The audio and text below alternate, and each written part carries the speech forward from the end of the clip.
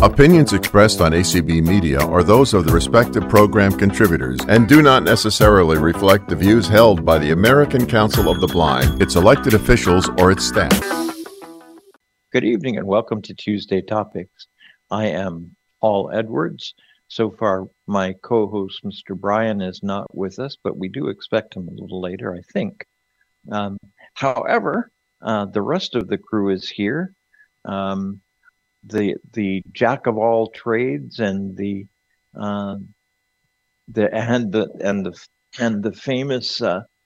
famous producer of Tuesday Topics is here. Hey, Mr. Rick.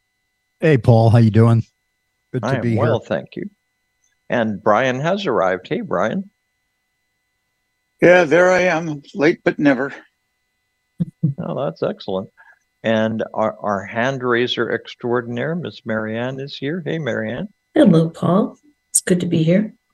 It is. And, of course, our streamer, Mr. Larry Gassman is here. How are you, sir? I am good. How are you? I am well, thank you. So tonight, we're going to do what we didn't do last week, or at least that's the theory. Or the week before.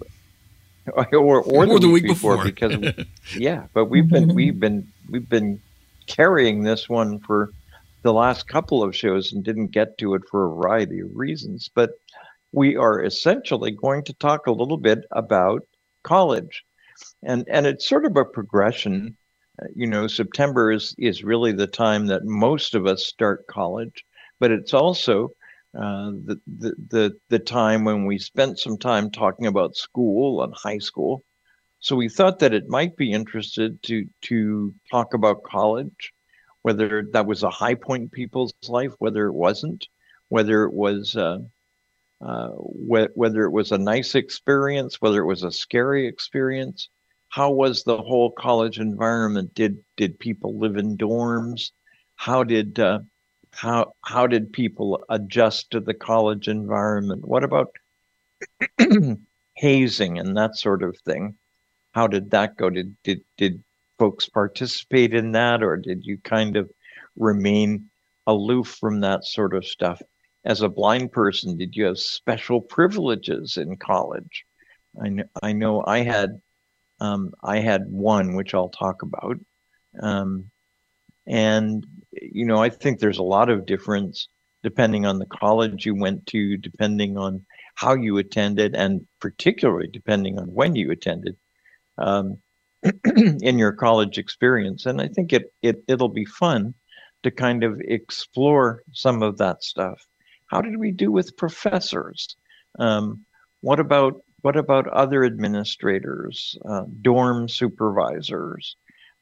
Did we get jobs on campus, or did we not? So I think there are loads of components that we can talk about with regard to college and the kind of college experience for people who are blind. So, Miss Marianne, did you spend some time at college? I spent some time at college. This topic gives me a squishy stomach.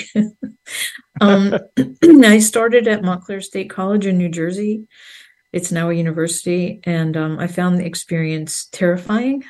It was a huge college, huge campus. During the time that I attended, they were doing construction right in the heart of the campus. It was extremely loud. Very, very difficult to navigate. I did not have a dog. When I was growing up, my parents didn't let me get a guide dog, so I didn't have a dog. I did well in my music classes. I had started studying music therapy, but I did abysmally in classes that I had to traverse across campus. And I did my last semester at Uppsala College in East Orange. If I had started there, I probably would have finished. It's just a tiny little campus, a lot of nice, easy pathways and sidewalks, and just a normal kind of easy to navigate campus. So I did, and I attended in 80, 79, 80, 81. And I think I would have finished college if I'd started now, and if I were attending college in these days with all of the awesome technology and with my service animal and whatnot, I think I'd have finished. Mm-hmm. And of course, there are so many online options now that don't even involve traveling that Absolutely. A lot of us can get involved in now. Yep. Mr. Larry, how about you? I loved college. I enjoyed it. I went to Cal Poly Pomona. To my knowledge, John and I were the first blind people to attend college. I think there were more after, but there were none who were there while we were there.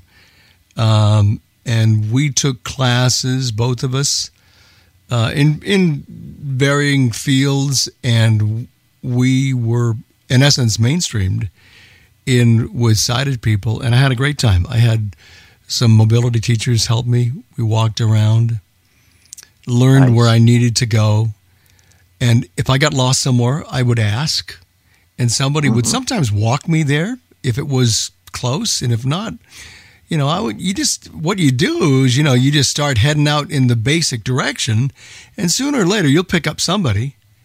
And you'll say, "Hey, right. I think I got lost. Is this still the right direction?"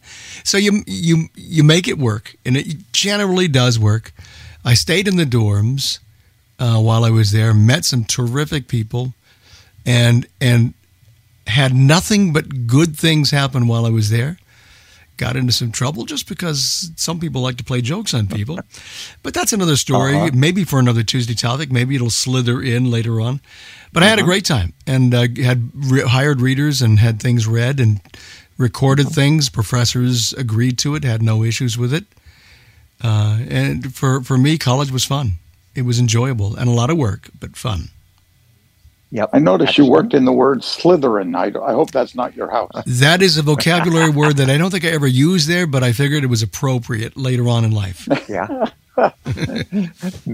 Mr. Brian, college for you? It was my ticket out. Yeah. One of the things that I will readily admit is that prior to my blindness, I hung around with the wrong people. I got into trouble that I should have avoided. And I have no reason to doubt that probably would have been my life track had I not been blinded. Once blinded, I'm the only one in my family who've ever gone to college.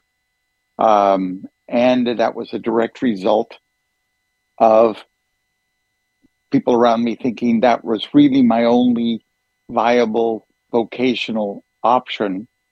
But it was also my expectation, and with financial support by the state in a variety of ways, I was able to do it. I went to a community college for my first 2 years, then a liberal arts college for 2 years to finish it off, a summer session at a state college to make up for the fact I took a light semester. But I would say, generally speaking, it was a positive experience socially. It was an okay experience academically. I have to say I was a bit disappointed by the theoretical nature of my studies as opposed to practical get down and get dirty kind of process. So the community college, were you living at home? No.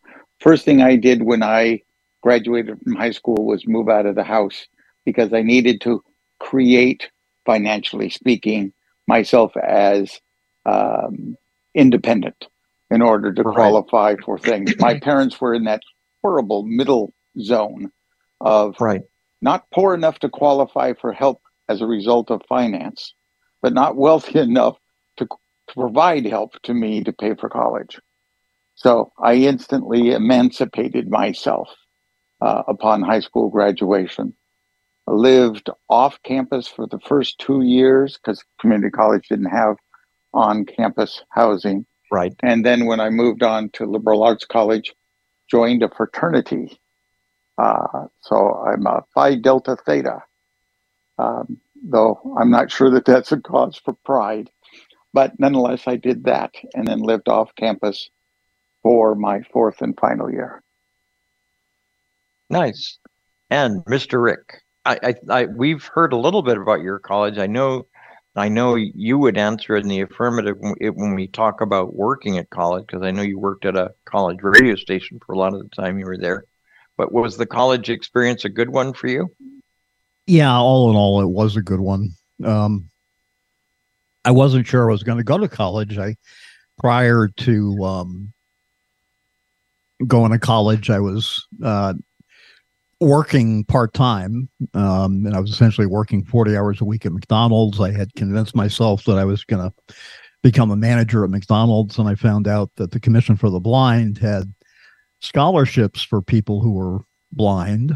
I had received absolutely no services from the commission up to that point, and started inquiring and ended up with a full scholarship.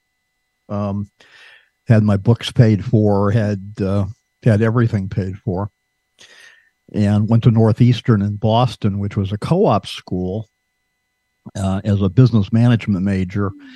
And a co-op school alternated periods of work with school. I'm a low vision person. And my low vision was, I played all kinds of games with my low vision. I started using a cane about that time, but I could conceal my vision when I wanted to, and play games with my professors and that type of thing. I've got a bunch of stories, and in my junior year, I had a good co-op job that I was actually fired from, and that's what led to my ultimate career. So that's a whole long story, but I was a manager of the campus radio station. I probably spent more time there than I did anything else. It was a good experience. So my college experience, I guess, was different. First, I'm older, I guess. So I started college in '64, which is a long time, I think, before any of this group started college. But more than that,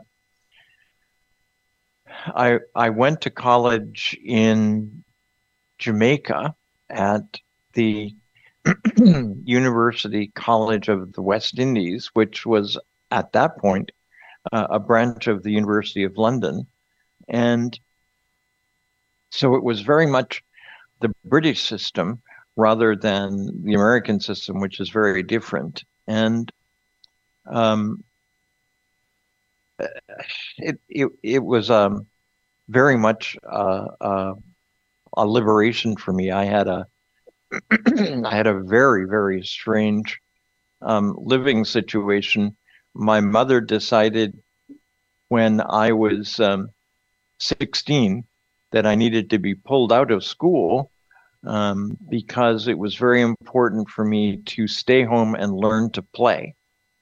And what play meant to her was not what play meant to me. She generally had people at the house, and she had these ongoing bridge tournaments that went on for weeks at a time. And whenever somebody would pass out at the bridge table, she would call me to fill in and play for that person. So it was a very strange environment. My mom was very much a drunk. So anyway, I had to figure out a way to get away, and eventually, when I was 17, I ran away from home and ended up getting a ride to Kingston and going back to the place where I went to school, which was about 75 or 80 miles away. This is taking a long time. And spent some time in A levels, which is kind of post high school work, and did okay in all of the A levels that I took. I took history and English and general studies, I guess, and it was fine. But the other thing that we had in the West Indies was a scholarship called the Open Scholarship, which is very different from any of the scholarships in the U.S. In that you had to take an exam, and So I took this open scholarship exam, not expecting anything. So I go in there and I'm typing away. And they happened to have, you had to choose your subject, and I chose history. And they happened to have a question about Sir Robert Walpole. And it's a guy who fascinated me. So I had done a lot of reading about Sir Robert Walpole, and the question that they asked was a really interesting one. So the bottom line is I ended up, there were 5 open scholarships that were available for the Caribbean. That is for all of the islands in the British West Indies, including Jamaica. And I managed to win one of those 5. So all of my board and all of my tuition was paid for the next 3 years, and it was like a liberation for me to go to college, because I was leaving an environment where I think if I'd had to stay at home, I'm not sure I would have survived, because I came awfully close to saying it's just not worth it anymore. So college was great for me. I loved college. Had lots of cool experiences. For the first 2 years, I didn't work nearly as hard as I should have. So I had to work very hard for the 3rd year in the Caribbean. Degrees and in the UK as well, degrees are 3 years. And I ended up with a B+ average by the time it was over, but it was fun. Of course, I had to invent how I was going to be able to do the topics that I was doing.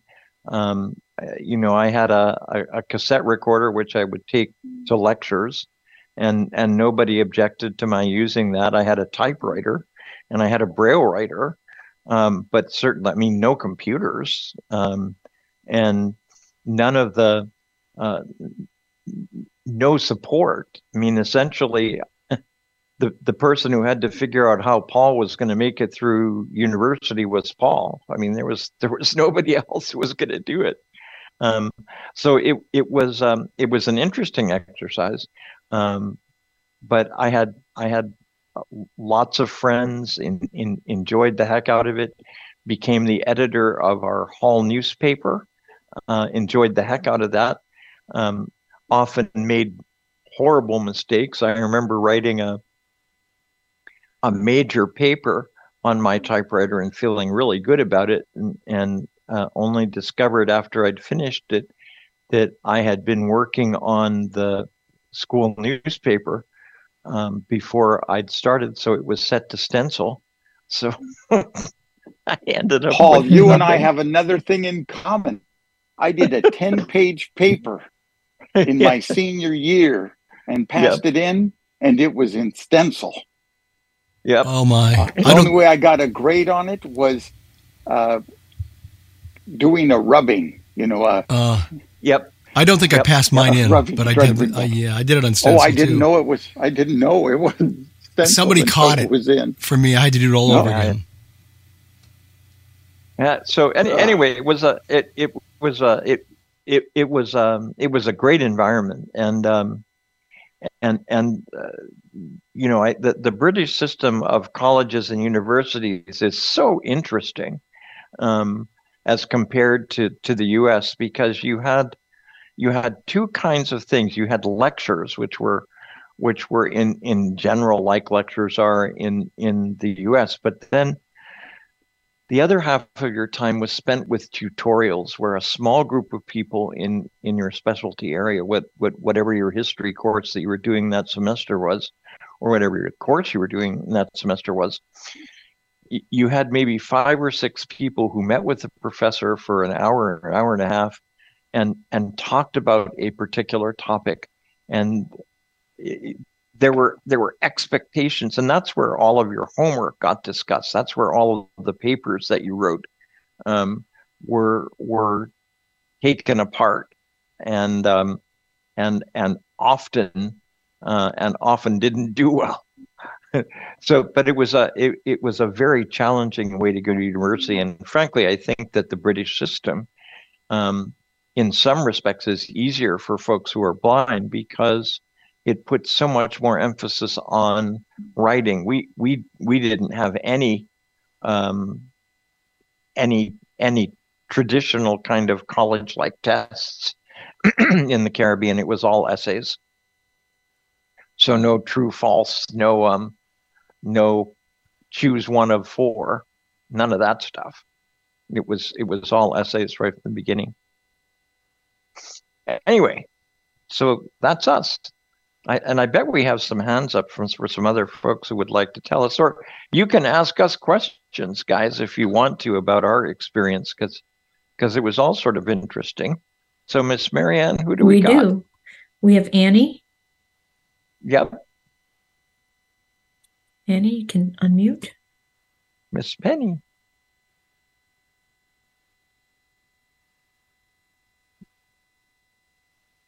Yeah, that old all day She ain't can working. unmute. Yeah. Okay, we'll go to until she gets that unmute button working. Melody. Miss Melody. Hello. There you are. It worked Hi for there. me. Yeah. I'll stop voiceover. I had probably one of the worst experiences in college. Neither one of my parents had gone. My father has a GED. My mother has a high school diploma. And Paul, as you know, I understand about those unusually unsafe environments. I was the valedictorian of my class of 2004. I'm 38, and had earned 3 scholarships quickly in ACB Ohio State and Ohio Board of Regency, and then the FAFSA Federal. I had run into a ton of accessibility issues. My father was the one who had to guide me. I had a little bit of O&M training. I had to borrow a Braille and Speak from the Ohio State School for the Blind where I graduated. I had gotten a flatbed scanner, a Plex Talk, Daisy player, and a handy cassette and a Brown Note Classic at the time from VR. I had a case open. And I could not really use their assistance because I had to maintain a certain GPA, which I did for the quarter I'd gone. I went to community college. I was kind of expected to. I didn't want to. It was not something I wanted to do. I just did it to please, basically. Even though I had the skill and the knowledge, I knew that there were additional things going on. I just didn't know what at the time. I ran into a ton of accessibility issues. I had 4 classes to start with. It dropped 2. Some of my books from RFB&D didn't come in. For my math course, I had to buy a math book, even though I had the audiobook on tape. I had to get a print math book for $30 in order to get a computer code to access the computers that had the screen readers and everything that I needed in JAWS. I would have had to give the book to another student. However, they wouldn't have been able to have a code through my book, so I couldn't have done that. So I was stuck doing chapter reviews while everyone else could access the computers. I had basically stopped caring for me in order to devote my time to my college assignments, which is basically what I did in high school and how I handle life. I don't let myself relax. So I quit taking medicine. I quit eating. I quit taking care of my cat. I was basically not sleeping, and my father was the one who guided me. So on Fridays when my mother cared for my great aunt, I looked forward to that day when she was off work to take me. Even though she was emotionally abusive, it was the less of 2 evils. My father was the drunk, and he degraded me the whole time. I think he kind of wanted what I had in a way. And I had 6 free sessions at the time with mental health counseling because I was a student, and the counselor said, I think you're going to try to end it all. And he was right. I think the best thing about college for me was that I passed my career life planning with an A+ with flying colors because I have the propensity and the skill. It was the prerequisites that got me. I alluded to one of my forum articles. I dropped out within 3 months. I had majored in Associate of Arts. I'd wanted to go into internal medicine, law enforcement, environmental science, first aid, creative writing, journalism, all of those. So I had to pick a major quickly. I had 8 credit hours, needed 9, lost everything, then entered the mental health system. Yep. So did you find that community college was easier or university? I don't know, because I think maybe if I had had the chance to stay in a dorm, it would have been my ticket out. And I think I would have gained even more independence at the time. Now I've gained a ton of it. I had to go home every day, and that environment almost did not allow me to complete what I needed to. I would have liked to have gone to a university. However, it was huge, and my directional sense and O&M skills are not the best, and I can't walk very far, and it's worsened. So I would have liked that change. Yep. Well, not a great experience, Miss Melody, but you persevered and you got a lot accomplished. Thank you. There you go. Excellent. Yep. Miss Marianne. Well, Annie, can you unmute yet? Yep, you're Hey, can you hear me? Yes, we can. There you are, Annie. Okay, I'm so sorry. I was sort of multitasking here, but I attended Northern Kentucky University. I was a vocal performance major, and the music program was wonderful. I would say my college experience was very much of a mixed bag, because that was the time where I was kind of learning how to read people and learning how to detect sincerity versus condescension and everything like that. I learned a lot about myself and just did a lot of figuring things out, because high school I kind of had everything taken care of for me, and college was a lot of self-advocacy and figuring out, and it was the music program, like I said, was great, but I would say the disability services left a lot to be desired. They did not have as much Braille as I would have liked. Well, the first disability services director that I worked with was one that I appreciated later on in life. It's like we don't know what you had until it was gone. She was much more of an advocate because, she made sure that I had like my math books in Braille and music theory and things like that. I lived on campus, and I would not trade that for the world. In fact, when I was in high school, my teachers tried to encourage me to go to community college. I was like, no way. I want to go to college and study voice and have that campus life experience. No way. I don't judge people who do community college, and I know that people are very successful, but that's not what I don't think that's what I was called to do. So I was in Sigma Alpha Iota, a music sorority, and then later on I joined Delta Gamma. So I'm fairly active in both. So it was nice to be, because there was at one time when I was doing all music all the time, and that too much of a good thing, you can get burned out. And so it was lovely to be a part of a social organization as well. So there were people that treated me well and those that treated me not so well, but for the most part, I would say college experience was great. So Delta Gamma folks were kind of noted for doing lots of volunteering. Did you do some of that while you were in college? Yes, I did. In fact, it was interesting. People often questioned, like when we would do activities at Clovernook Center or the Cincinnati Association for the Blind, people would be like, are you there for the activity or are you there to get service hours? Like, yes, to both. Yep. Nice. Because these are my friends and, I'm getting the best of both worlds. That's excellent. Excellent. Thank you for sharing. Thank you.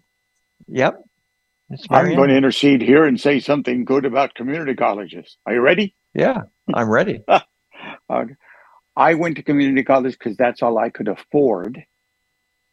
And that is when you talk about people graduating from college today, the biggest problem they have is they borrowed so damn much money to go to school that it will take the rest of their lives to pay it off.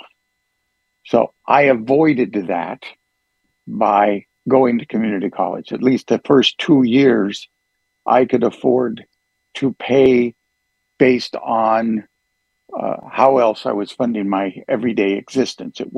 Tuition was not a big deal. Books were not a big deal. I could handle that out of pocket. And so I think that's one of the advantages of community college. I'd also say that the classes I took in community college tended to be more down to earth and less theoretical. So it was a way for me to learn how to pace myself so that just because one professor said things were going to be due on the first day of each month, and another one said the same thing. I still had to figure out how I was going to get them both done in that time frame. So I got to learn outside of a high school situation where, like others have said, I was more heavily supported and needed to do dramatically less self-advocacy at the high school level. There, I'm done with my tirade about the joy of community colleges. I think everybody should have a chance to go to college, and the only way this country can afford that is through the community college model. So, Brian, would you say that you, as a blind person, actually found it easier to support yourself going to college than, say, a person who could see would have? Yes, for the first couple of years, that certainly was true. But in a typical fashion, the college I chose to go to after community college was a private liberal arts college that was anything but cheap. And exactly. All of my debt came in from the last 2 years. And it took me 8 years after college before that was all paid off. But nonetheless, I made a conscious decision from the get-go that I was going to go to community college and get as much credits out of that as I could prior to going on to university, keeping in mind that at the end of the game, somebody's got to pay the fiddler. And that somebody was going to be me to some extent. The state agency would pay for my tuition at the level of attending a state college, dramatically less expensive than a private college.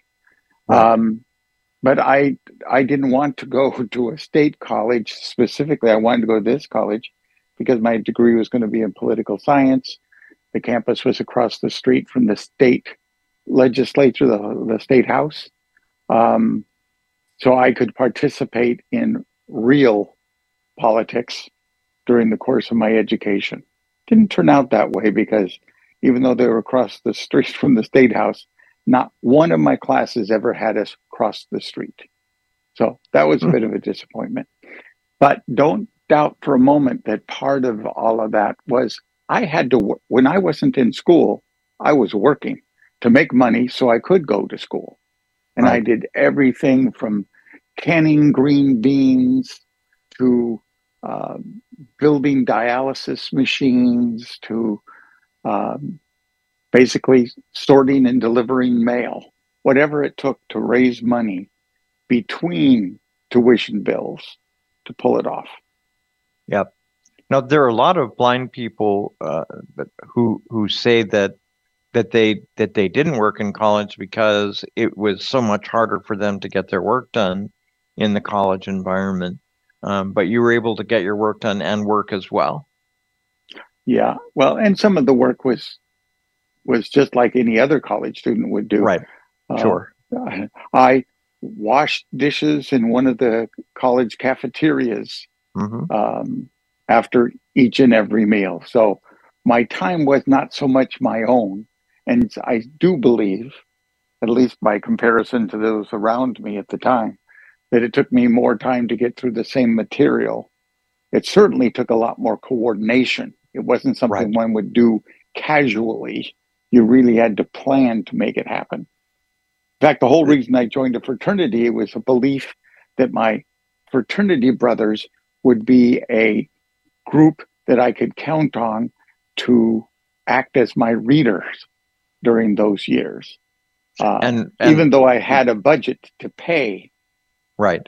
Those reader services dollars came from state rehab? Yes. Yep. Nice. Insufficient to pay for all the hours that I used, but nonetheless, a serious help in that regard. But I'll tell you, those fraternity brothers were the worst readers I ever had. Because instead of the relationship being one that would make them feel obligated, it was one that said, well, you're just a frat bro. So my readers were much better when I got them from the ranks of the sororities, not the fraternities. Yep.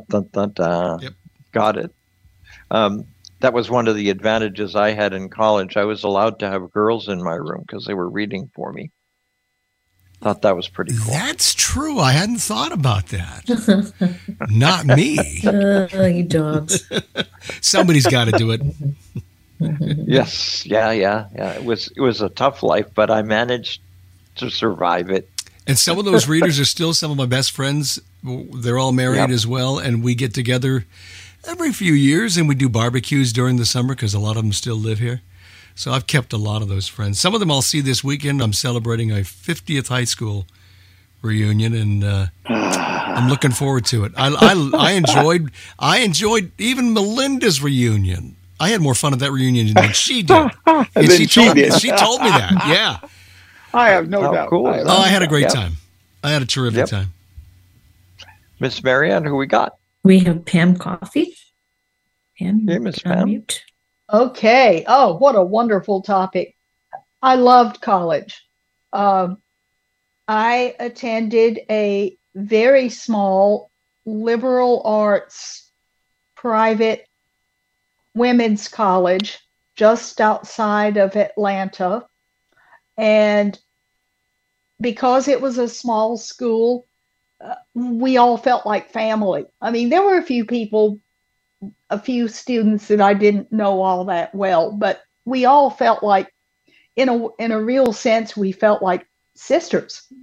I was able to get my math books in Braille, thank goodness. And in most cases, I took French. I was not a French major, but I took French, and I was able to get most of that literature in Braille. I did use Recordings for the Blind, what they called it back then. It's now called Learning Ally. Or Learning Alley, as your computer usually says. Yes, as all the screen readers say. And there might be some truth to that, with a little difference in spelling. It might be a Learning Alley. But I did also use readers. Some of my readers came from off campus, but some of them were fellow students, and it was a win-win because when I was taking a French course, and there was a literary work that we read that was not available in Braille at that time, and so I had a reader who, I was a freshman. She was a senior French major, and she could speak French like a native. I mean, she was so good. And so she was my reader, and if I got thoroughly bumfuzzled, I could ask her, could you run through that sentence again a little slower, whatever. And nice. She was just really good. And I loved college. I lived on campus, even though when I first started, had I wanted to, I could have commuted, but that would have been a little rough on my parents because it was probably 15 miles or so from where I lived. Right. Maybe not that far, but we would have been commuting during rush hour traffic. And then sometimes I had an activity at night. So it was just as well that I lived on campus. And I loved it. I would not. Go ahead. Did you ever find yourself where when you were taking the same class as a reader, or you didn't know the reader so well, that when deadlines came at the end of a semester, that they were less available than you needed them because they were busy digging themselves out of a hole? Actually, my readers, for the most part, were not in we were not in the same classes. Nice. But occasionally that could get to be a problem at the end of the quarter, and everyone, including me, was frantically writing term papers and what have you. And that was when I sometimes did have to hire someone from off campus. And when you talked about the typing the term paper on stencil, I didn't do that, but I was taking some graduate level courses, and I was living at home at that point. That was here in the Birmingham area, and I was taking some graduate level courses, and I had this huge term paper to write, and I was just working on it. Unbeknownst to me, it was probably 25 pages typewritten long. On page 2, my ribbon gave out. Now, these young people don't know what a typing ribbon is, but those of us with a few gray hairs know what a typewriter ribbon is. And mine gave out on page 2. Oh my. Yeah, same effect. Not fun. Same effect. Yeah, same effect. You may have still had ink on the keys up through about page 3. Oh, wow. And that's as far as it would go. Yeah. So fortunately, the professor was, he was able to figure it out more or less from the little indentations it made, right. It was very laborious. I would hate to have been the one that had to do that. I keep meaning to ask everybody who's talking about college, did you get note takers for your classes, Pam? Oh no. This was back in the early 70s. I took notes with a slate in class. Now, when I was reading from my textbooks back in the dorm, oh my goodness, I used my Perkins Brailler. Yep. But this was in the early 1970s. There were no fancy note takers back then. Not just note takers, but people who took notes on your part. No, I did not do that. I couldn't use a Brailler in class because it made a lot of noise, even with the pad underneath. So I recorded stuff, and I had people who sometimes they would take notes in essence for me if they were in the same class, and we work out something. But a lot of times I would record and then have to go back later on and braille out the notes. No, in class I used the slate. That was the biggest time crunch. Yes, is having to record a lecture and then have to go and hear it over again to take notes. Yes.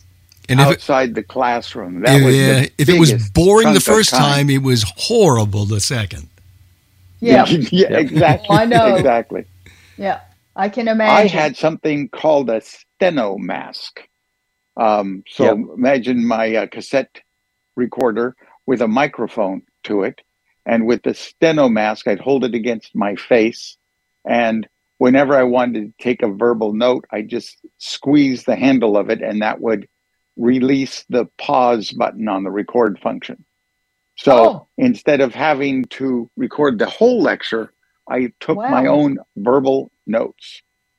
That was it was really a pretty cool device that not a lot of blind students used, but it was essentially nobody around you for the most part could hear it because it was this mask that went over your nose and mouth. That essentially enabled you to speak and not be heard by other people. Wow. Exactly. There is some audio description out there in live theater that is done in that fashion when they're really a small theater and there's not room to have a booth for the audio describer. They're just sitting in the back row. So the device still exists, but I think I'm the only blind person I ever heard of who actually used it as extensively as I did, especially in the junior and senior years. Yep. And again, the same time frame as you, never my heard friend. of it. Yeah. They're pretty cool. Miss Yeah. Pam, thank you very much. Thank you. Excellent. Miss Marianne. We have Chris Bell. Hey, Chris. Mr. Bell. You can unmute Chris.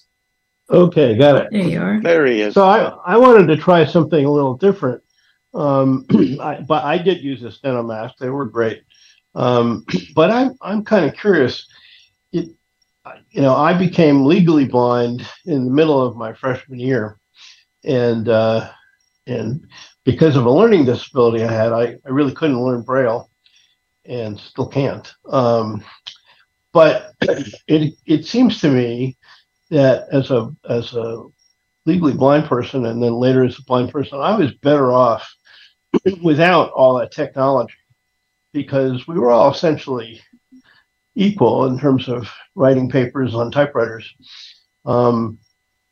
Today, if I were in college and 50 years younger, it seems to me that all of the software and the technology would be difficult certainly would be for me as a blind person with my learning disability, but there are so many visual ways of enhancing and producing work, whether it's video or animation or multiple colors or graphs or whatever, that I'd like to hear from younger people to what extent they feel that all of those new options are enabling and enhancing, or whether it is more problematic to compete in that extremely visual oriented environment. Did you use computers or typewriters in college? Oh no, I just used typewriters because I was in college in the late 60s, early 70s, and we didn't have computers, and we had a computer center with punch cards and whatnot, but no, I didn't have any of that stuff. Right. So often other kids in your class were actually handing stuff in handwritten, right? I don't really know. I think everybody had to type, at least in my university. I believe everybody had to type. I don't think handwritten work was allowed. No. See, when I was going to college, you could actually, if your handwriting was reasonable, you could actually do your work in handwriting. And really? So those of us who used typewriters felt like we actually had an advantage because the professor could read our shit. Right. Well, that's an advantage if what you wrote was worth reading. Well, not always an advantage. But I think one of the things that all of us as blind people, and maybe people will comment on this, learn to do is we learn to read as little as we needed to and get as much out of it as we could. So we probably became more daring about synthesizing material and not reading it and kind of presuming we knew where it was going. Yeah, no, I think that was true. And I found that particularly in law school.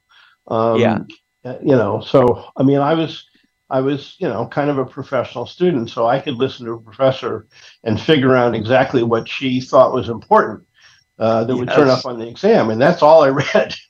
And that worked out pretty well. Yep. The technology that we used over our lifetime of learning really made a difference. I started out with a manual portable typewriter. Then I graduated to, oh my God, an electric typewriter. And from that, I moved on to a corrector ribbon typewriter. Yep. None of that chalk paper backspace tap again business.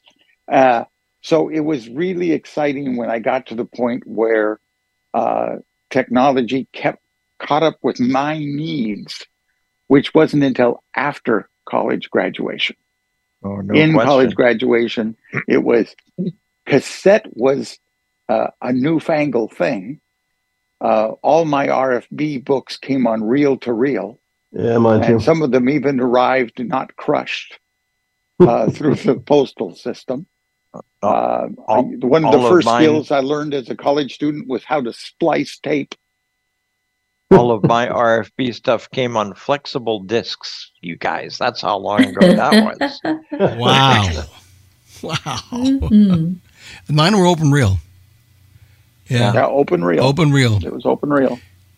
Flexible discs were great, though. Yeah. As long as you could deal with them, because they didn't take up nearly as much space as the cassettes or the open reels did. Right. And the open didn't reels were tangle bulky. up and get all tangled up and break either. Oh, Exactly. gosh, yes. Mm. Often. But Interesting. What if you grabbed the needle and went to take it off and it went? Did you ruin the disc? Yes, you did. They did not survive well. No, I didn't think so. And usually the readers and the sound quality on the early RFB flexible disc was absolutely atrocious, and especially on the inside edge.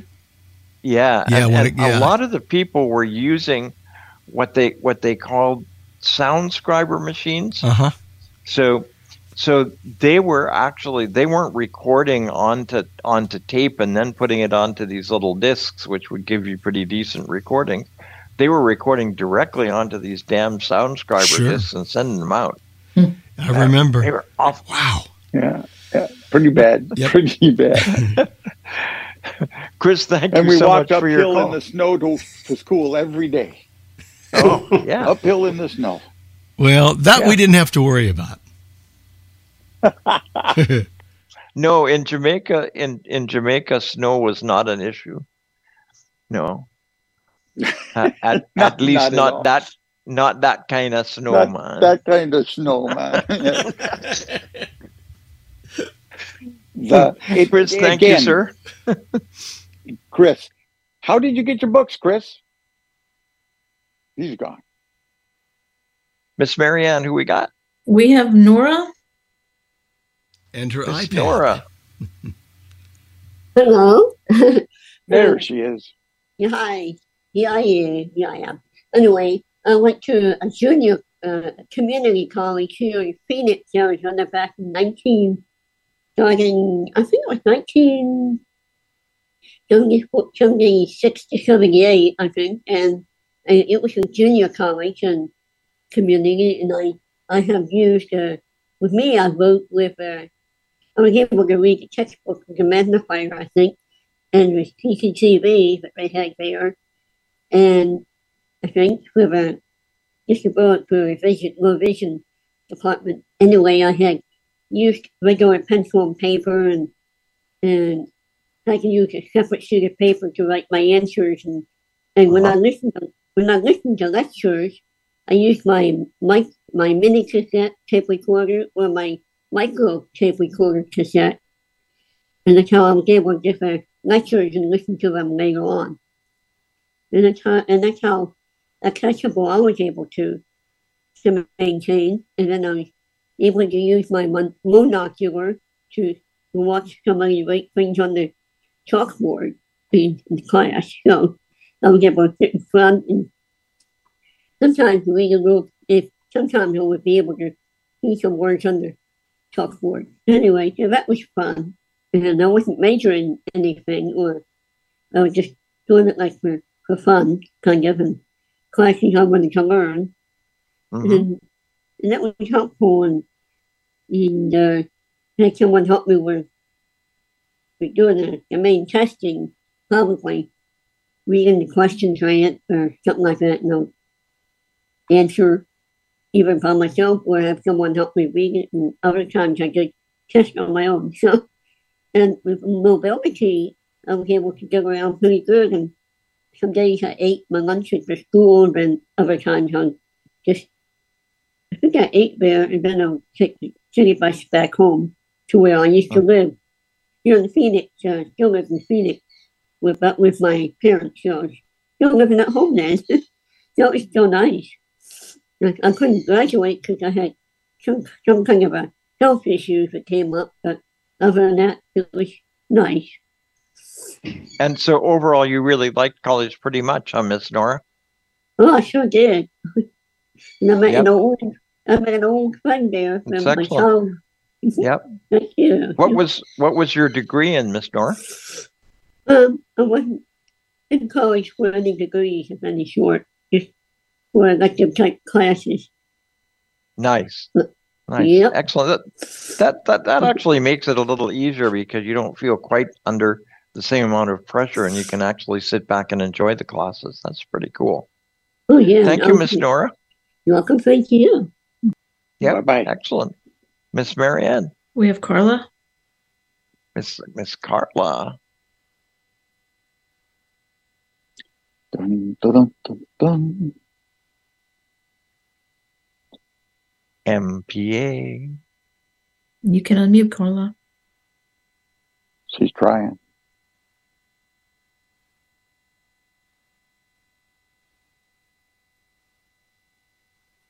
Okay, we can move to Donna Browning. Donna, you may unmute. Hello. Hey, Miss Donna. So I started off with community college because I needed to go the cheap route first.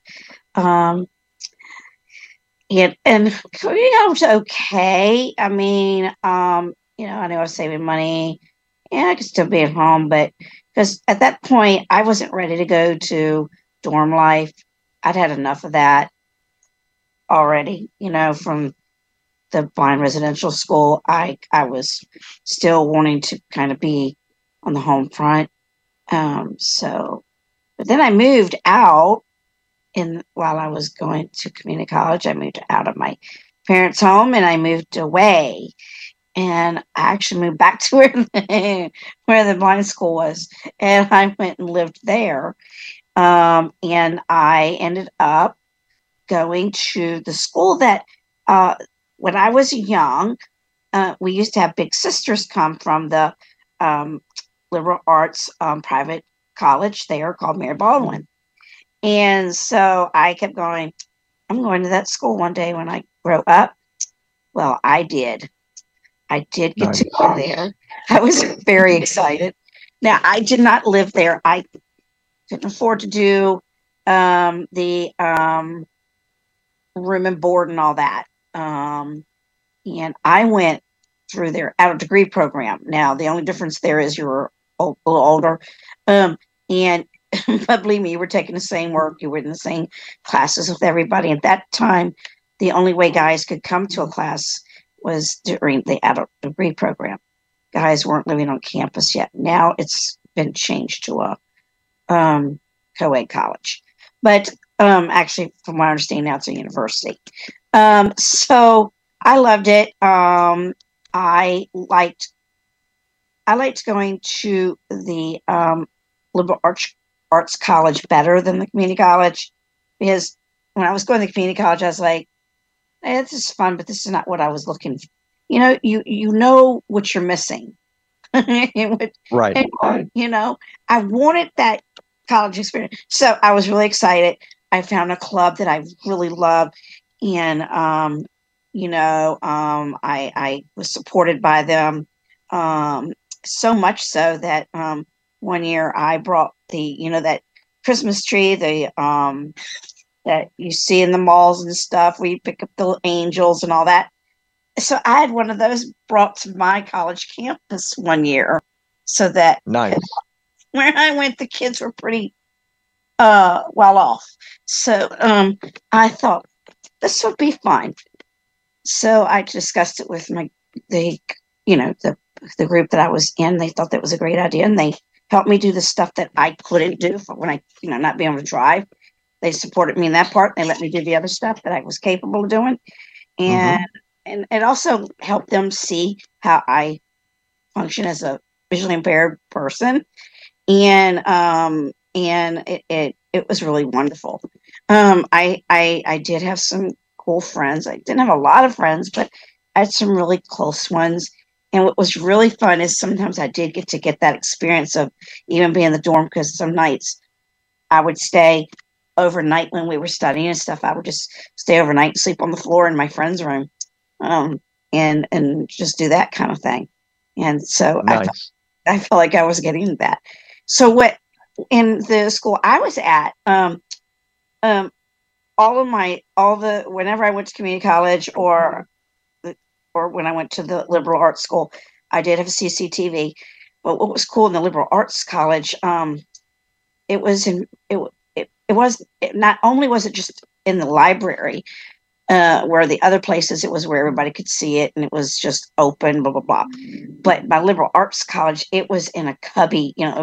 Seniors could have these cubbies they could have to go study that their body. Nice. And so mine was in my cubby. And the other thing I got to do, and I got to have a cubby before I was a senior, because they wanted that space. And my social work instructor had me take my test there. That way I could use it if I wanted to. And he knew it had plenty of light there. And he wanted me to be able to, because I did do handwriting on the test course, and he had a lot of essay. So he wanted me to have a place that was really, because the classroom we were in didn't have very good light. So he wanted to make sure I could see to write my essays. That makes sense. Yep. And like you, in my major, I had a lot of essays, and I preferred that over multiple choice or, choose right. blah, blah, blah, or whatever. Or fill in the blank or whatever. I didn't like those. I liked the essay because then I could just spit it out. Yeah, and much better. Yes. And so, yeah. Miss Donna, did you think that community college was good preparation for university, or would you have preferred to be in university right from the start? I think it was good because it helped me to adjust. Like that one reason I picked the liberal arts schools, because I knew I didn't do well in large situations. So but when I went to a community college, when I took my history classes, they were in huge rooms. So that was the time I had to deal with that. But I did well, I made A's, so it didn't bother me much. But I think it helped me, but I think I could have done it even without it. Because the college that I did go to, they were really good at catering, and catering to the needs of their students. A good example is I have test anxiety, and my I took my psych classes. Couple of the teachers noticed it, but one of them in particular, what they did was they said some of the tests they gave me verbally. Like if I'm not going to do an essay court test, he says, because you carry on totally intelligent conversations in class, but on the test you just go. He says, and I know you know this stuff, so he generally did that. And he also, we had to name the brain. Okay, we had to learn the brain by heart and put it in the right place. So he made me a big one, and I took it and learned that big one. But then I also made myself learn how to fill in the tinier one. And when I gave my test in, I filled in both of them and handed it in to him. He says, wait. He said, I gave you the big one. Why'd you fill in the little one? I says, because I wanted to show you I could do it. And I wanted to show myself I could do it. He was very excited. So, so they were, that's how I could, I was able to totally flirt, just really explode in learning because I had such good support from people, and I felt comfortable in the situation. So excellent. Yeah. Thank you, Miss Donna. You're welcome. Good talking to you. Excellent. You too, Miss Marianne. Well, Carla, can you unmute? Maybe she stepped away. Can you hear me? Yep, now we do. Thank you. Okay, I was having some problems with JAWS. My college was an interesting experience because, first of all, I was the only blind person on campus, the only blind student on campus, and there wasn't any office for special needs or anything. And 3 years of being mainstreamed into high school was a great training ground for me, because when I went to college, I was used to being the only and doing everything on my own. And I started out as a music major and hated it. It was like, I'm not a competitive person, and you had to compete with everybody for chairs, and things just got really clinical and icky and stuff. So I switched majors after a very short, time with speech and broadcasting. I decided I want a more stable life than going up and down the dial and everything, or up and down the coast. I started to double major in French and Spanish, and that's what happened. I ended up with getting my teaching degree, my French and Spanish degree. And then when I was out of college and teaching school, I got German. I got a third language. And I went to college, a local college, to get that while I was teaching. And that was an interesting experience, going to school at night and being the oldest person in the class. And you know what I mean? But no, when I went to college, it was, it was a good experience for me. I made friends. I did not pledge a sorority because I don't know, it just seemed like it was sort of exclusive, and I just didn't like the thought of of how they went and they did the rushes and the expense and all that. So I didn't do that, and several of my friends and I didn't pledge any sororities, but or fraternities. And we got together and we made up our own. We called ourselves a sorority, and we took the first two Greek letters of two of our members' names, and Gail and Susan, and we became Gamma Sigma. We just made up our own name. Nice. And it was so funny. We would be lonely, or everybody would be doing something. One of us would say, "Let's go to Hoagie Hut," and about 30 of us would end up at Hoagie Hut. It was so funny. And the one day I invited them to my room to watch the ball game. There was the Cleveland Browns. I went to Westminster, and there was this big rivalry between Cleveland and Pittsburgh, because Westminster is halfway between.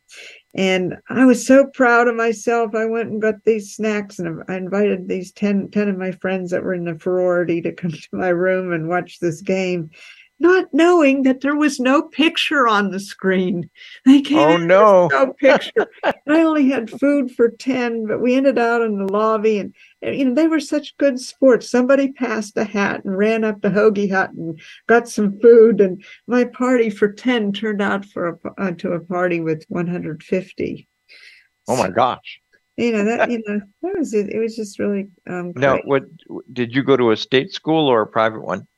It was a private school. It was a liberal arts school. And, in liberal arts, when you take, you have to take a science lab and a non-lab, and, you have to take a little bit of everything. And I'll never forget, and we didn't have note takers or anything. And I can tell you that that business of typing on stencil, I typed a 60-page Spanish paper in Spanish, and it was on stencil, my final project.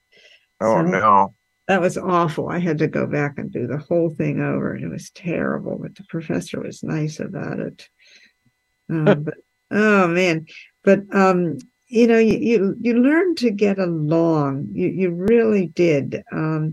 Yes.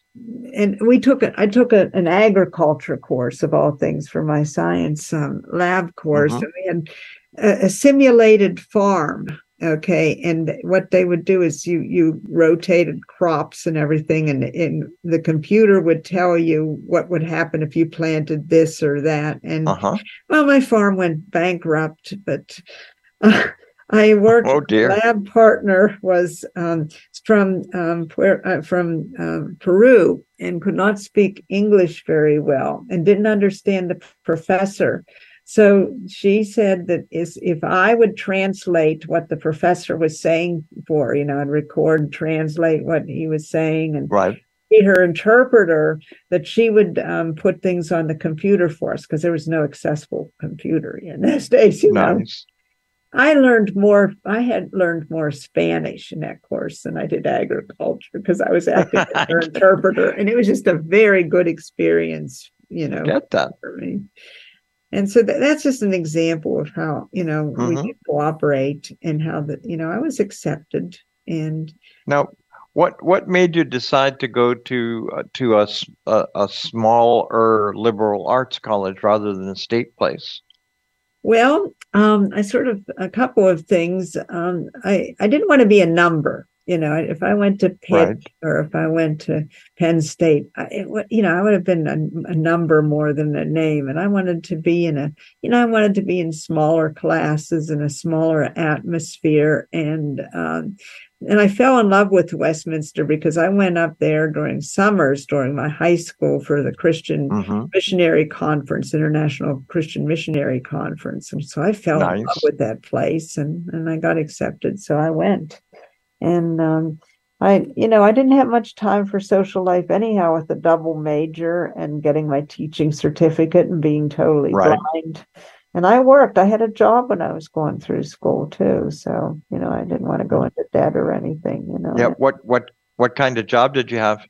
Well, actually, I had a couple of jobs. I worked as a lab monitor and in the language lab, and I made some money doing that. And then I played in bands. I played music. I would play the piano or play the organ for weddings, and then play the piano in cocktail lounges and bars and things like that. Nice. Make some good money doing that. I will never forget the night in May that I was playing for a bunch of bowlers, and they got drunk. And they wanted me to play Christmas songs, and they kept on pelting the piano with quarters. And it was one of these open pianos, and the quarters fell inside the piano. And it started to sound like a honky-tonk piano. And we ended up playing Christmas carols in 90 degrees, you know what I mean? And then after it was all over, I was leaving, and I was trying to get all the quarters and gather them up and give them to the manager. And he says, "Oh, no, you earned those." That's excellent. I love that. I love those kind of stories. They really mean a lot to me. That people I'll never have forget those the time I was taking Intro to Biblical Studies. You talk about those. Remember the old Bible read by Alexander Scorby? Oh, yes. Yeah. I had it on sound sheets, those little flexible discs. And I'll never forget, it was about midnight, and we were doing Genesis. And I had put headphones on the talking book machine. I forgot, and the headphones shorted out, so I couldn't hear him. I kept turning it up real loud, and nothing would happen. And I thought, oh, there's something wrong with this thing. So finally, I realized, hey, the headphones are in. So I pulled out the headphones, and all of a sudden, he just bursts out. And God said, "Let there be light." And I heard this blood-curdling scream from the end of the hall. And this friend of mine comes running in. She says, "You won't believe that, but I had a supernatural experience. I was reading Genesis, and also I had a big voice." And I didn't have the heart to tell her that was. That's right. But I'm not gonna. I don't want to. I don't want to monopolize this. But I just wanted to tell you that college was a good experience, and we've come a long way. Now there are note takers and and for students. You made a lot of use of college too. I mean, you have you built it into a whole range of careers. So. Yeah, I did, and I got my radio. I worked at the school radio station, and I also worked at board op and a television station, and I use that to, I have my own little production studio, and I use those skills for doing my educational products, and so and of course I'm using my languages, so you use things, you never know when you get an education where it's going to lead you. It's pretty amazing. Miss Carla, thank you very much for your call. Thank you. Miss Marianne. We have Doug Hall. I know him. Oops, sorry. Hold on. Try again, Doug. There you go. No, it's my fault. There you go, Doug. There we go. Hi there. Doug. Hi hey, there, Mr. Doug. Let's see. My first college was Syracuse University, and I hated it. My philosophy was it would be better. I decided at the time I'd be better to be a large fish in a pond than a minnow in a lake. So I did not like Syracuse. I ended up going, well, actually, I was recruited by C.W. Post College. And they said if I went to C.W. Post, I would be sent overseas for part of my college career. But it was too close to home. I wanted to get away from home. So I ended up going to the State University of New York at Geneseo, which is interesting because now they would never let me in now. It's become a very exclusive school. And I have to say that academically was okay. I was an average student, but frankly, I think my college career is more what I learned outside of the classroom than inside of the classroom. I developed a lot of friends, got involved in one time. I was at, well, actually I had readers. By the way, Paul, I went to college a little while after I started in 1967. So a little after you. Yep. Before there were a lot of things. Brian, you mentioned the steno mask. When I went to college, I was given a steno mask, and I think it was called a Total Talk. Had little 3-inch reels, reel to reel. And that was when I was a freshman. When I was a sophomore, I got a Wallensack 5710 reel to reel to use. Wallensack, that was my buddy. And then when I was a junior, when I was a junior, I got the Sony 105 reel to reel. Yeah. And I didn't get a cassette machine until I was until I was a senior. Anyway, I went to school during summers as well as during. I took a lighter load during the spring, the fall, and winter, and whatever it is. And I took classes in the summer, and I worked at the same time. At one point, would you believe, my job was working for instructional resources, delivering equipment and 16 millimeter films around campus, which was right. At one point, I went into a class and the projections didn't show up, so I ended up showing a video to the class, which was kind of interesting. That was sort of fun. It was different. But anyway, I had readers. Ladies were really nice. I had readers. But the problem is, one of the problems we found is when I had availability, they didn't. So I talked with the head, one of the people in instructional resources, and he said agreement. If I worked for him running the language lab, he would let me have an office with a reel-to-reel tape recorder so the other students just come in when they had time and read into the machine. So I ended up, working in language lab, and then that's how I started delivering equipment and doing all that kind of stuff. But so a lot of it was work. I did not join a fraternity or whatever it is. However, when I was at Geneseo, I joined an organization called Circle K, which is the college level of Kiwanis. And I enjoyed that. I had a good time with that group. Matter of fact, that group still meets today. That's 50 some years ago. We meet by Zoom now to discuss things. Interesting thing was that, yes, I was blind, but I also had seizures. So I was on Dilantin for seizures. And I used to be able to drink people under. Geneseo was famous for its bars. We had 3,000 students and 9 bars. And they all did really well. Anyway, we used to go up to the bar and I could drink vodka and screwdrivers and whatever it is. I could drink people under the table and I never got drunk. Well, I found out after I graduated that Dilantin counteracts alcohol. Alcohol, yep. Except that alcohol counteracts Dilantin. So I was not getting drunk, but my seizures were getting worse. So in terms of college, academically it's okay. I was by the way, when I went to college, I was a political science major because I didn't want to go to graduate school, which is kind of stupid. I ended up switching into experimental psychology. When I had talked originally, when I started, I said, well, there's this new thing and I want to get into computers. And my advisor said, that's a stupid idea. It's a fad. It'll never exist. Within 6 months, it's going to disappear and you're wasting your time. So I should go into social work instead. That's what I was advised. It's kind of funny because after I finished in my undergraduate 3.5 years, because I took classes during the summer, I ended up getting a master's in counseling, which is pretty close to social work.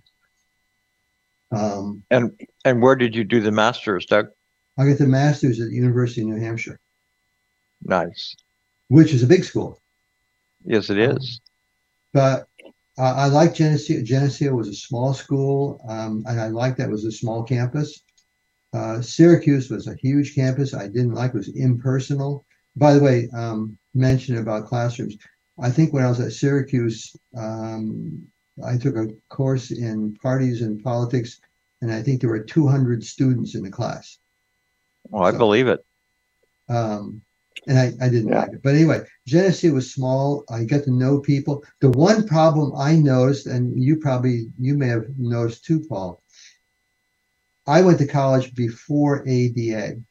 And like I said, I was a psychology major. And one of the requirements at Geneseo is you have to take statistics in order to be a major in psychology. They only had one instructor in stat, and he refused to have a blind person in his class. And I couldn't do a thing about it because back in 1968, 69, that was not a requirement. So my college ended up having to give me a waiver for statistics because the instructor would not allow me in his class. I ended up taking statistics in graduate school and had no problem at all. Like I said, the college was fine, but academically, I don't know that I got much out of academics, but I did get a lot out of meeting people and doing things. For instance, that little thing I did with the language lab, and I set up a recording program to record textbooks. And it never been. By the way, there were actually 4 blind students at Geneseo at that point. There were not special services. Cool. Yeah, there were no special services though. And we had to learn to do things ourselves. The state, I was in New York. The state of New York gave me X amount of dollars each semester to pay for readers, and it was my job to figure out who I wanted. I did not have note takers. I didn't have that kind of thing.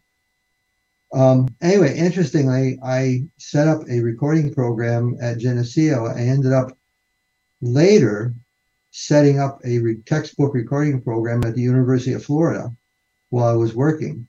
And a lot of it was what I learned when I was in college. So I was able to do that as part of my job. Yep, one of the things that I find amazing about all of the stories we've been hearing about this evening is I hear in people's voices a bit of pride that they went to college in the days before there was disabled student services there to level the playing field for you, so to speak. So you had to do it through just tenacity to some degree. Yes, no, there was no disabled student services where I went to college, either case. I had to advocate for myself in order to get a space to meet with a reader. I had to advocate. If the book didn't come in, the book didn't come in. I had to find a way to move ahead anyway. Yep. I had to choose classes based on whether or not the reading list was something I could even expect to find somewhere. Right. And how many of us read old editions of textbooks because the edition they're using in the class wasn't available yet? Right. True. I was thinking. Usually, Brian, my wife went to school before ADA and whatever it is, but when she was getting her master's at the University of Florida, when she started out, she had multiple disabilities, as Paul knows, Nancy, or knew Nancy. Yes. But she ended up standing in lines and going through and get classes and all that kind of stuff. Then things changed, and she ended up working for student services, for special services, and it was her job to sign people up in their classes because they had disabilities and couldn't go through the class, the drop and add and signing up things. Here, this lady with disabilities ended up doing it because people, and I'm amazed at the number of people who expect to have note takers and test takers and readers and wonder what the heck do they do in class. And it is, you know, later on, it's amazing how many disabled students were identified in a college environment. When I worked at Miami-Dade, we typically, on my campus alone, were serving somewhere between 700 and 800 disabled students a year. Okay. With a student body of how much? Probably 12,000, 14,000 for that campus. Yeah, I was the only blind person at the community college. I was the only blind person at the liberal arts college. You know, I ticked off the music department when I succeeded in getting a practice room turned into my room for meeting with readers and that kind of stuff. But it took a lot of, you know, you had to be very proactive to make it through the system. Yep. Absolutely. Absolutely. You're right. We did. No if question. If we didn't push, it didn't happen. That's right. I don't know whether that makes us hardier. You know, a little resistance is how you develop muscle, right? And does it work the same thing here? That it helps create a bit of muscle that students not going through that aren't getting the benefit of doing that. I know during my senior year in high school, my teacher said, now's the time to transition to being your own advocate. Right. So Agreed. I will help you do what you are doing. I will not intervene or any of those things and help you anticipate those problems. You should know by now. You need to know what classes you're going to get in time to get the books. You're going to need to make sure that you're very specific on how you're going to deal with research papers and tests. You have to set those things up for yourself in advance, not last minute, you know, those kinds of things. And it really did pay off. It really, not just for the rest of school, but quite honestly, for the rest of life. Yeah, you're right. We learned not just academic, but I think we learned an awful lot about how to live and how to achieve things. Well, and also how to interact with people, because I suspect that it's also true for those of us who went to college before there were access services. We didn't just have people who would do A for us. We made arrangements where in exchange for them doing A for us, we would do B for them. Correct. Oh, there was a lot of that. A lot of barter. There were a lot of barter and kind of transactional arrangements that you made with other students. And I think the other reality is a lot of us who made it into college because we were pretty good, and so we actually had stuff that we could do that other people wanted. Yeah. I think part of what makes college such a positive memory for us is the social things, not always the good social things. I remember, again, in the fraternity I was in, it was a rite of passage that when you turned 18, because a lot of students started when they were in 17, you would take them on your shoulders as a group over to what was called the Beta Pond, a fountain of sorts in front of the State House. You'd take them over there on your shoulders. You'd give them a salad plate, and you'd strip them naked and throw them in the pond, and it was up to them to get themselves back. Yeah, right? nice. And as a person who pledged, but in his junior year, I had to participate as a pledge in this whole nonsense. And the moment that the guy was dropped into the pond and ran away, so did all of my fraternity brothers, leaving me standing there, sans any mobility device, no kidding, and no idea how the hell to get back to campus. And so a police officer came over and said, young man, I suppose you're going to say you didn't see a thing. And I said, yep, that's what I'm going to say. I got back to campus. It took me a long time. It was lunchtime. I went into where the frat served lunch, picked up a stack of plates, crockery plates, and slammed them on the ground, shattering plates everywhere, and said, "Oh my goodness, this is what brotherhood means, my friend. Just leave me out there again and see what will happen next time." So, yeah. But, you know, that was a learning experience for me, too. I tell you, I never went anywhere, even temporarily, without having the knowledge of how to get back.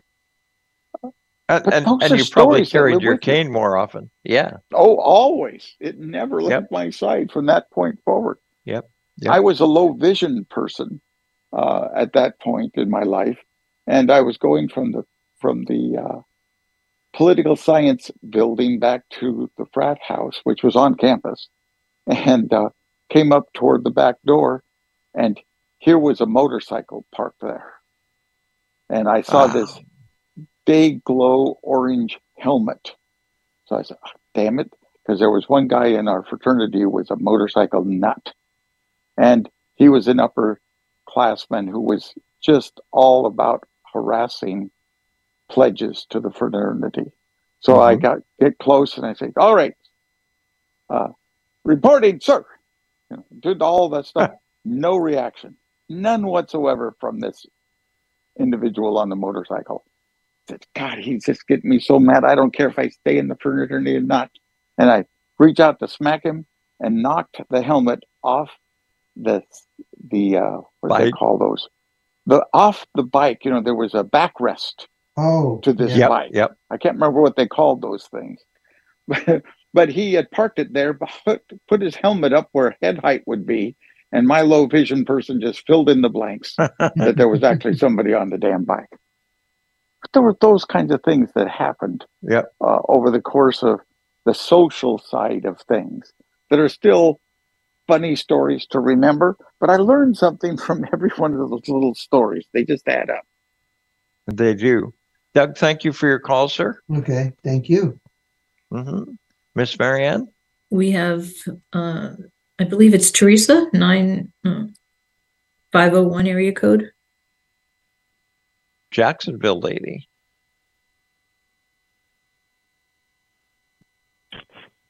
Okay, I've been out, but I've been listening.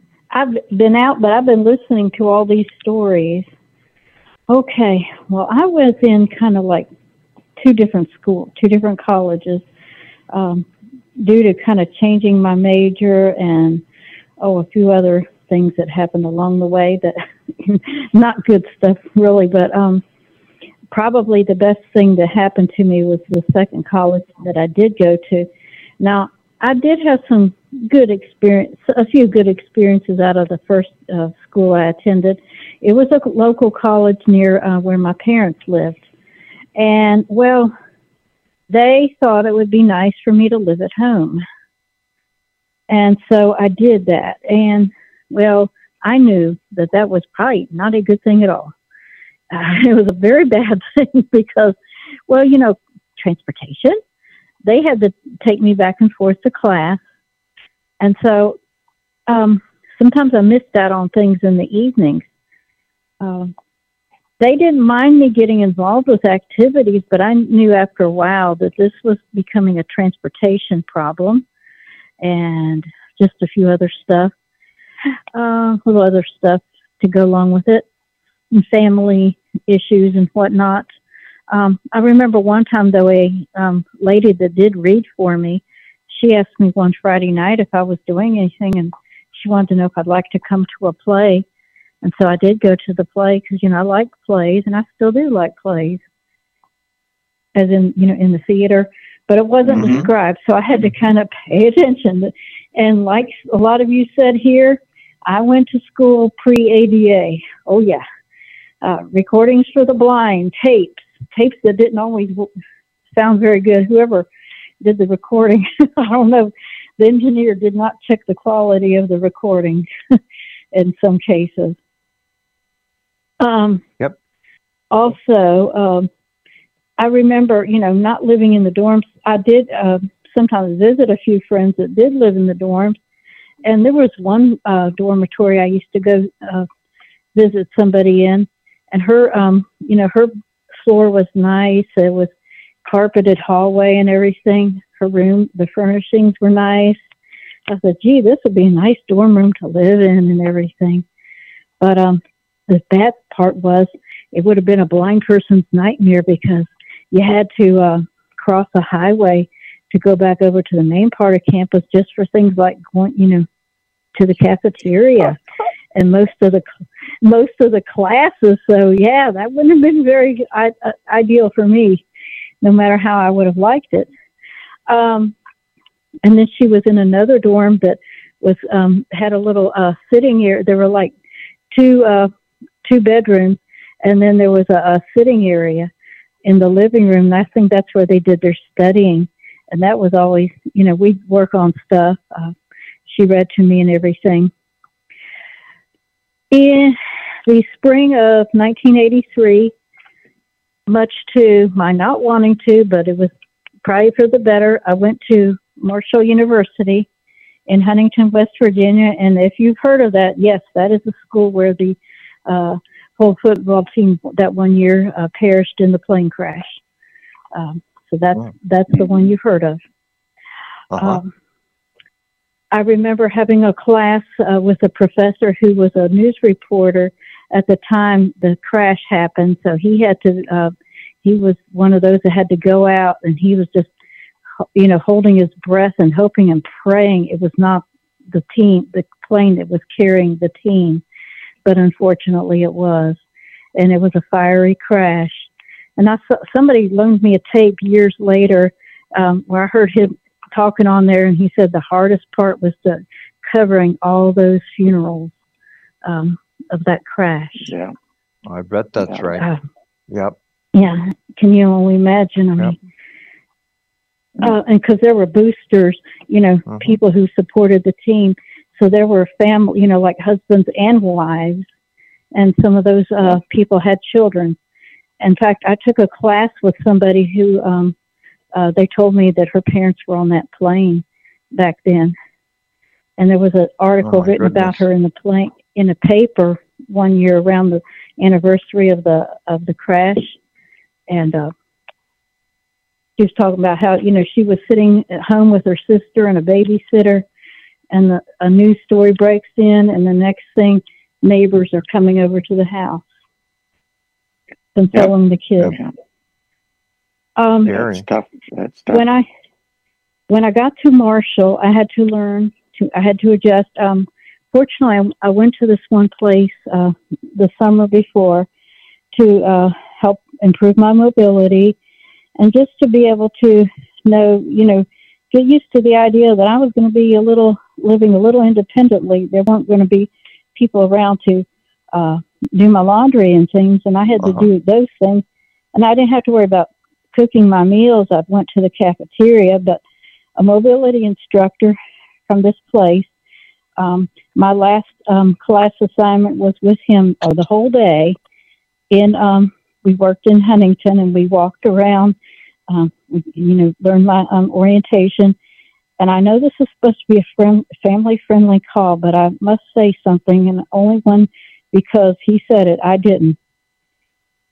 Before, not that orientation, but it was one that we did in June when we spent the day over there.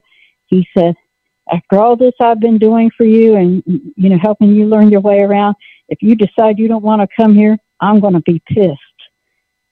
I carried those words in my head for the rest of the time I was there, because somebody tried to get me to drop out once to get married to them, and I wouldn't do it because those words stuck in my head.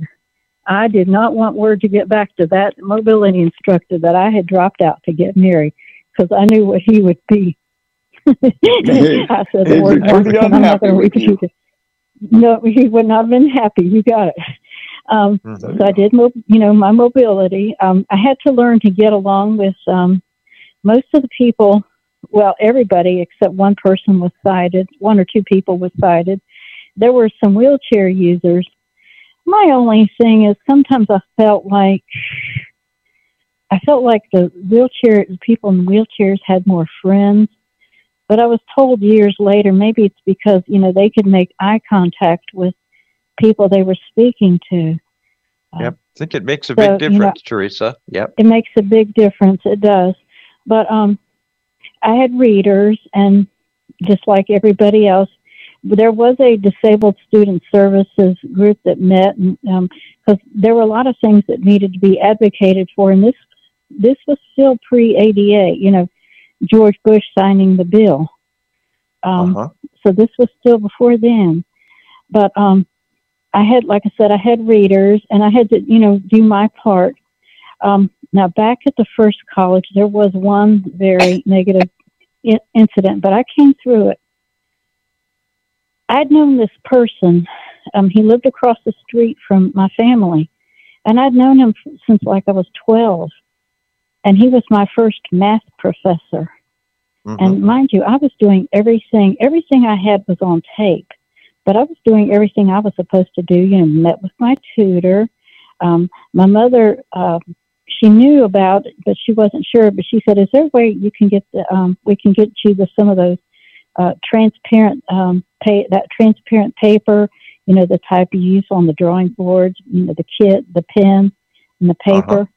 So I got that, and of course I always had a supply of that, took that with me, the pen and the board, and the tutor, she would draw graphs, and of course I knew my print letters, so I knew S, or ones and zeros, and in economics I knew S and D for, supply and demand.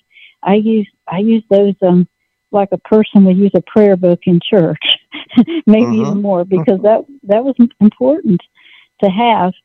And they drew my graphs, and I had to feel what they were drawing, and they put numbers, and I had to know my print numbers, which was fine. I learned all that. But this math professor didn't think I should have been in his class. But he couldn't come and talk to me. He told there was a special service office there, but it really wasn't as full-fledged as the one at Marshall. But he talked to her and my tutor. And so when I came up to meet with them, they took me back in the one woman's office, and they talked to me. And my worst fear was I wasn't so much worried about my how I was going to finish math or anything. I was worried about his and my father's friendship. Oh no! And, I gotcha. Yeah, well. See, my mother was coming to meet me, and sometimes I'd go back to the house for lunch, save money. And I told her about it, and I said, "I'm worried. I just hope nothing will happen between Dad and Mr. Ralph." And she said, "Well, don't." She said, "Well, don't you worry." She said, "Dad walked over to him to speak to him at a football game, and he didn't even look up." I said, "What?" And she said, "No, he didn't." And of course, I had to tell them what happened. And they met with each other, my parents, that afternoon. I said to my mom, I said, I don't know if he knew, but I walked their youngest daughter. She was like 9 years old at the time. I'd walked her across the street when her parents got back from something that on a Saturday night, so she wouldn't have to walk back by herself. And I was 18 and she was 9, and she was fully sighted. She could have done it by herself, but I just thought it'd be nice. Yeah. And my mom said she told my dad that too. I never, tried to do anything mean to them, and it was rough. But they found me another math class to get into, and that professor, I knew him from church, and he was nice. And in fact, all the students in the class were willing to work with me, make sure I knew all the problems and was able to solve them. And I had my same tutor, and so that worked out. That's excellent. Because I tried to take advantage of everything. Yeah. Sure. Relationships with teachers are complicated. Things.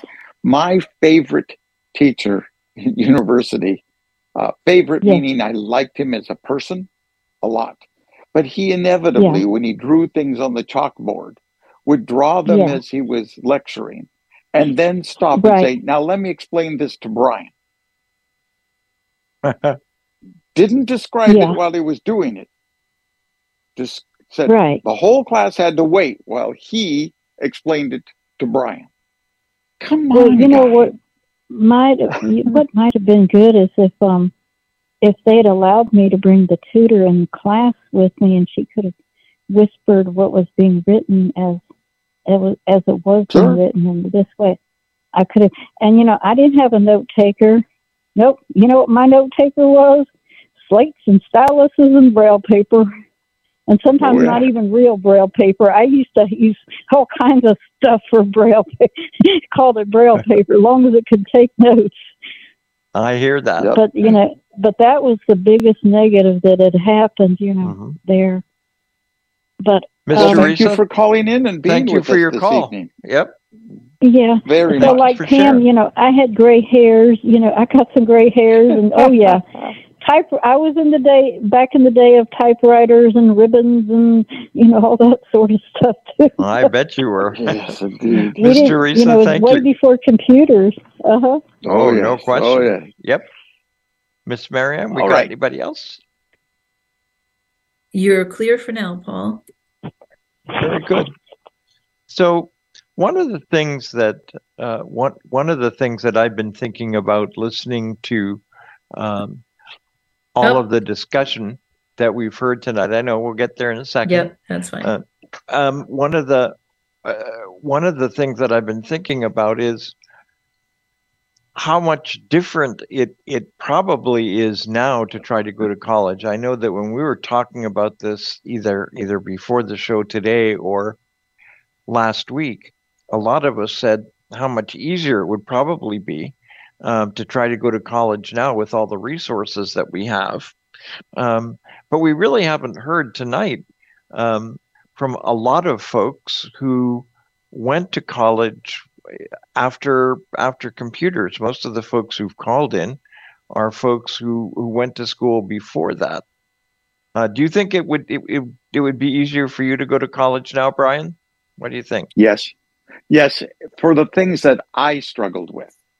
Accessing textbooks that were current would be dramatically easier now than then. No question. Though I understand in talking to people, it is very typical to have readings. Instead of having the textbook, you have the 12 to 15 readings out of 12 to 15 different books. So while the books probably exist out there, there's a lot more effort to wrangle them all up and to be able to deal with the unique navigation that each one of those electronic publications would force you to have to learn. So I know there's that side, the downside of things.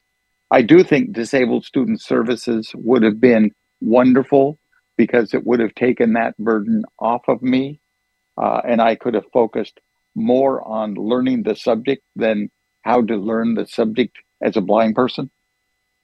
So I think there'd be some serious advantage there.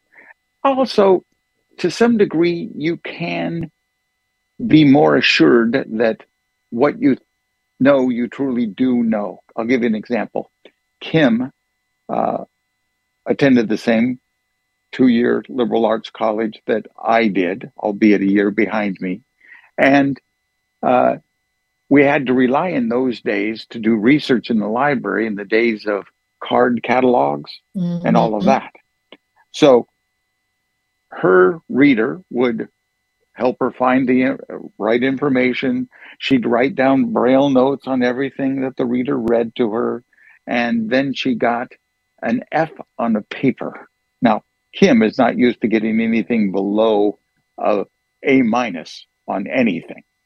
So to get an F on a paper was rather horrible for her. It turned out that the professor swore that she was misrepresenting her footnotes.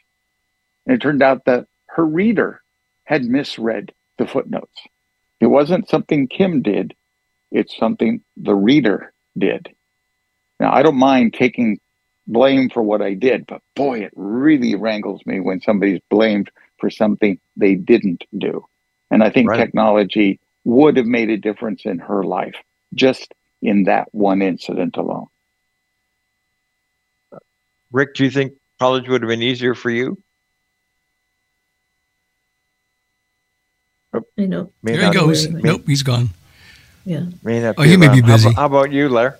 Oh, would it have been easier? I definitely, I think so, because the library would have been. Am I not? Can you hear me? Yep. Okay. Yep. Okay. Yep. The library would have been replaced with online, and so so anything we would do in the library, we would have to have help or bring somebody with us.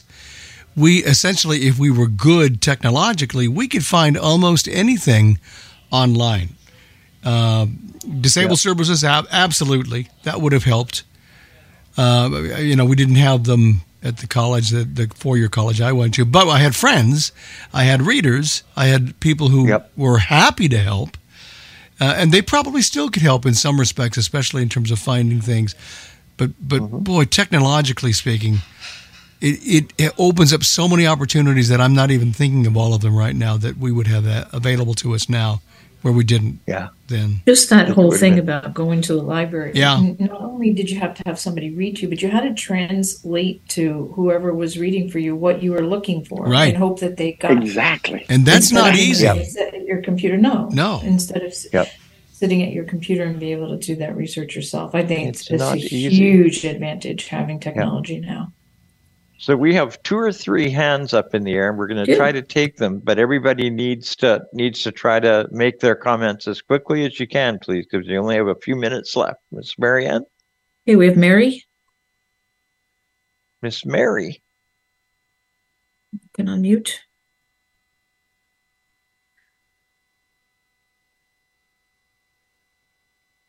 Got to move on. Well, we'll move on to area code 770. You may unmute. Hi, this is Janet. And I just wanted to say about how school would change absolutely drastically the way it is now. We had reel-to-reel books, huge order. Trying to find where you were to study on a reel-to-reel player. Students today wouldn't imagine what we went through with flexible records and discs, trying to get your material where you wanted it to be. They have no idea. It's a new generation. Even our lessons were done with typewriters, like you said before, Brian. Carl, it's just a different world. This is a world. That's all I wanted to say. Thank you, Miss Janet. You got it. Yeah, Mary is unmuted. Mary? Can you hear me? Yep, we can. Yes, we can. Finally. I don't know what I was doing wrong, but this is all new to me. I'm not seeing the usual little symbols. But anyways, I can relate to both sides of the coin, we're going to call it. Excuse me. I started out at a community college here in South Florida. Spent 2 years there. Got a pre-teaching degree.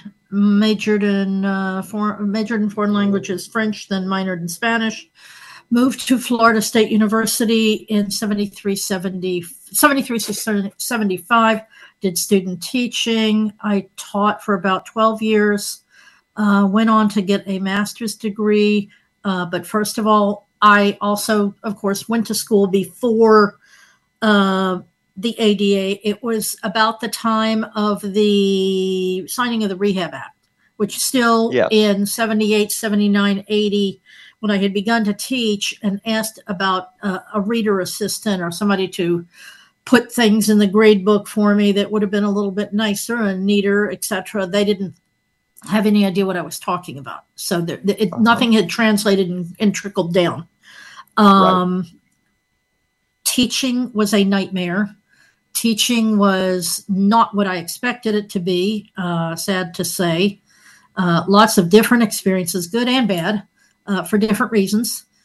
Finally, after 12 years, I said, this is not why. And then in between, starting in 75 in the summer, until 1980, I went north to Middlebury College. It's well known not only as a liberal arts college, but it has a major foreign language program in the summers and junior year abroad. But I did a master's there thinking that would be the golden key. No, it wasn't. Right. But I then translated my language skills to work for Uncle Sam for almost 22 years.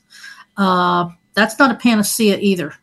Everybody thinks, oh, yeah, you're working for the government and there's EEO and there's, ADA. No, not if you get the wrong supervisor or supervisors. Yeah, it's a mess. I've never seen such people in my life. And I still think about these crazy people today. I have one, I'm tending to think she has schizophrenia, some kind, not schizophrenia, bipolar. One day or 1 hour, the switch would be on and she was great and functional. And the next hour she was off the wall, screaming at you and, total wacko. But as far as education, I thought for when I grew up, not only in high school, even though there was no ADA, there was no EEO, there was no anything, I thought even elementary, junior high, I didn't have, but then I'm visually impaired. I'm lucky. I didn't have the problems that I'm hearing. You had to figure out this. Totally. Then when I got into college, the reel-to-reel recordings for the blind, that was new, but half the time the books would not come in on time or whatever, or they were delayed. And that was not a nightmare, but I said, okay, well, the heck with this. Either you spend the time in the library or you sit down and, which is where I got my tenacity from. I dig my heels in. Too bad. Miss Mary, I'm going to cut you off because we're running out of time.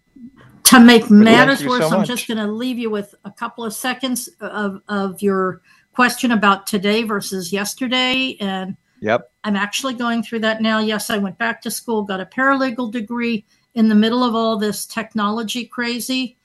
It's good and it's bad from different perspectives.